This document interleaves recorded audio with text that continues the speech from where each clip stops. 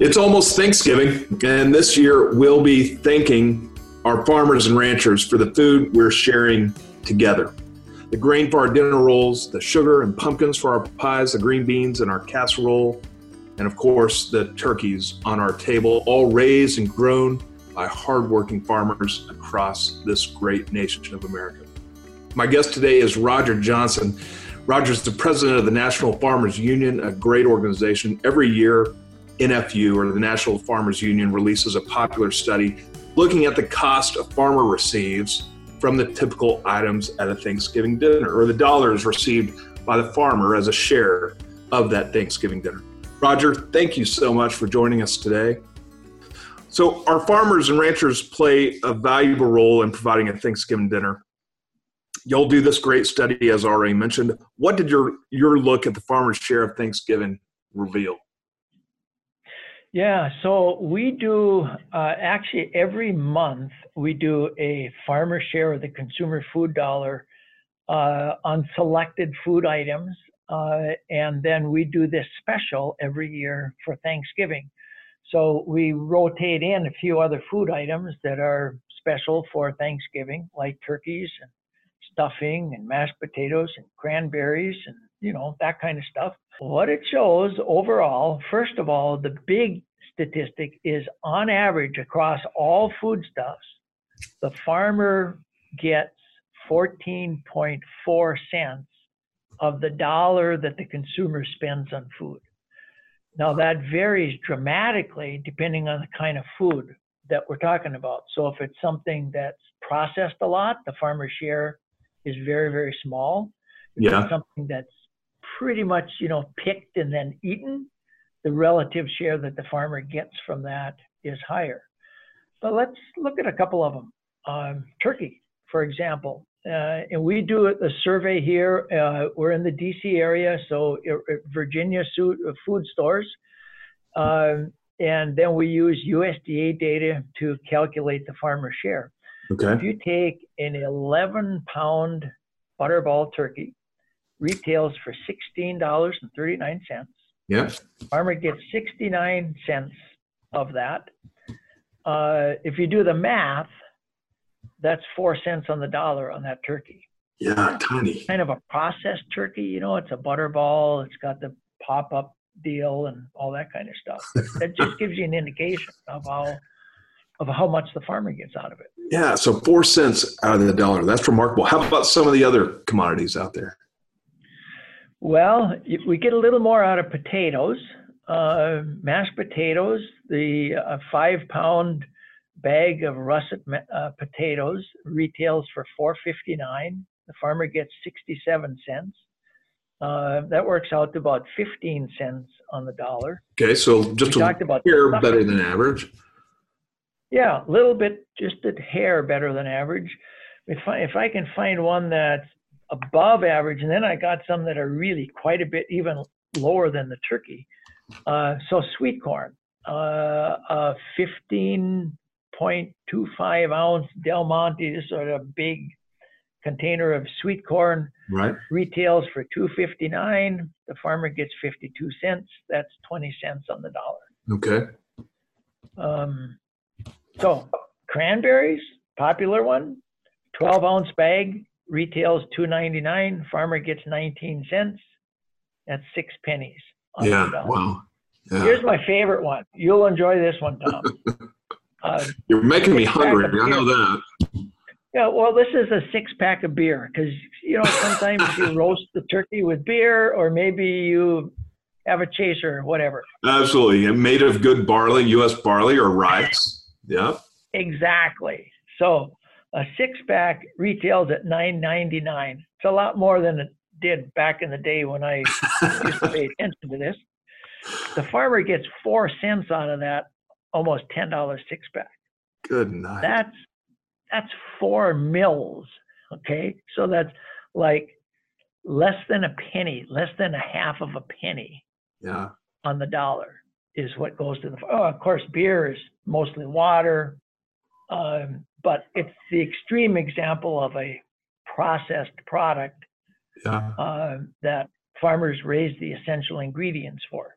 it's a remarkable set of data, and it just really, I think, shows one, the relatively low farmer share, but probably the flip side of that is when these commodities are produced by our nation's farmers, there's value that's added. So there are jobs associated with the processing and the adding value to these great grown commodities that make for this incredible bounty that we know as Americans. Yeah, and another way to think about this for consumers out there, the consumers in the U.S. on average, and averages are always a dangerous thing to talk about, but on average, spend very little of their income on food. It's like 4.5%, 5%, something like that, on eaten at home food. Okay, and maybe you can almost double that if you add it all together, what you eat away plus at home. Relatively small share of disposable income. Now that's average for a lot of folks that are really struggling financially. That share of their disposable income that they spend on food is higher. Sure. But still, compared to other countries, it's a pretty good deal. So think about it this way, Tom. If the farmer got let's just say a 20% raise, which, right now, net farm income is down between a half and a third of what it was about 7 years ago. So if we just got a 20% increase in our prices, that 20% increase is on the 14.4 that I talked about at the top of this podcast. So 20% of that, is a couple bucks, $3, let's say, or 3 cents rather. Yeah. So instead of 14.4, it'd be like 17 or 18 cents. Right. It wasn't that many years ago we had that number. And that would do a lot to heal up a lot of the finances of farmers. Yeah, you better believe it. And in actuality, probably most of that wouldn't even be passed on to the consumer. I mean, these food companies have to compete for shelf space and the consumer dollar. And oftentimes, we can have some fluctuation in those commodity prices. And food inflation is just extraordinarily low in the U.S., even in higher price commodity times. So, you're hitting it on the head. And we often say Americans do enjoy the safest, most abundant, and most diverse, and most affordable food supply of anyone in the world. But it presents particular challenges for the farmers, to be sure. Let's talk a little bit more about that, because NFU also does a great job here. Feeding a hungry nation does take exceptional hard work, dedication. It's a real science. It's a real art held by these family farms across our nation. Do you think most Americans even realize what a small share that the farmers receive for these fruits and or vegetables or potatoes or milk or whatever it is, that share of their labor? Y'all have been publishing this for years. Do you think most consumers really appreciate this? I think they appreciate it. I think it surprises most people. Most people think, okay, food, if you get folks to understand that food comes from farms, that's even a stretch in some cases. But I think most people kind of got that figured out. Then they assume that a big chunk of the price that they're spending on that food goes to the farmers, and really that's not the case. That's why we've been publishing this data for many, many years. It is to try and educate folks about the share that the farmer gets to the food dollar. And an interesting dynamic, I remember as a kid when Farmers Union was publishing this data, that's a long time ago. And the statement was made back then on a 1 pound loaf of bread that it costs more for the plastic sack that the bread is in than what the farmer gets out of that, the wheat that goes into that bread. And if you look at this this data for Thanksgiving. We did one on dinner rolls. So a dozen dinner rolls retails at $2.69. The farmer gets 3 cents. Wow. That's about a penny on the dollar, which really makes the case, you know. So for 3 cents, probably they're spending that much on the bag that they're putting the dinner rolls in. It's remarkable. So you've already touched on it, and I want to go back here. It's been an exceptionally tough year again for our family farmers. The rural recession is headed really toward its 7th year of down prices, and harvest has been overshadowed by historically poor weather, really not just harvest, but the entire 2019 crop year. So for so many areas of the country, think back to the flooding in April and May, it's just been exceptionally tough. What are some of the main issues that you're seeing and that your organization is working on with respect to rural America? Yeah, so the top of the list really is what you just mentioned, and that is making sure that folks understand how difficult the economic conditions are in agriculture right now. There's an awful lot of stress. You know, there's studies out that are talking about increases in suicide rates and mental health concerns. We got some new language in the Farm Bill that puts some funding into trying to deal with some of those issues on a very strong bipartisan vote.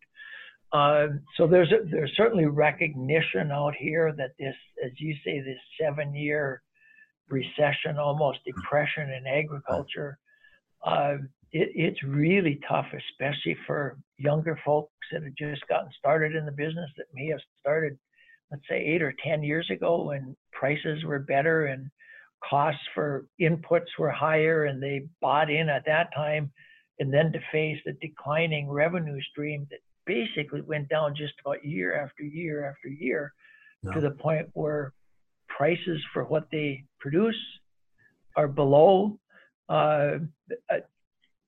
basically about a third of what they were at the peak, and their costs keep nudging higher. Yeah. So their net farm income keeps shrinking more and more. That just creates a lot of stress. Then you compound that with, as you indicated, this production year has been extraordinary in terms of weather challenges. The word to anyone who's listening is thank a farmer for the food on your table, and appreciate the great deal that consumers get on food. Yeah, amen to that. So could you talk just a little bit more about the importance of the safety net to farmers' ability to continue feeding our nation, feeding the world? I know a lot of listeners have probably heard about the extraordinary aid that's been given in the midst of this trade war, the MFP or the trade aid type of payments, and that, in addition to our normal ag policy, NFU has been a strong leader and voice for the farmer on issues of the safety net throughout recent years. And could you just talk a little bit about y'all's work there and the importance of that safety net to the nation's farmers? Sure. Yeah, I mean, the safety net is really important because we spent a lot of time talking about the financial challenges. Well, what the logical outcome of these financial challenges is that farmers eventually go broke.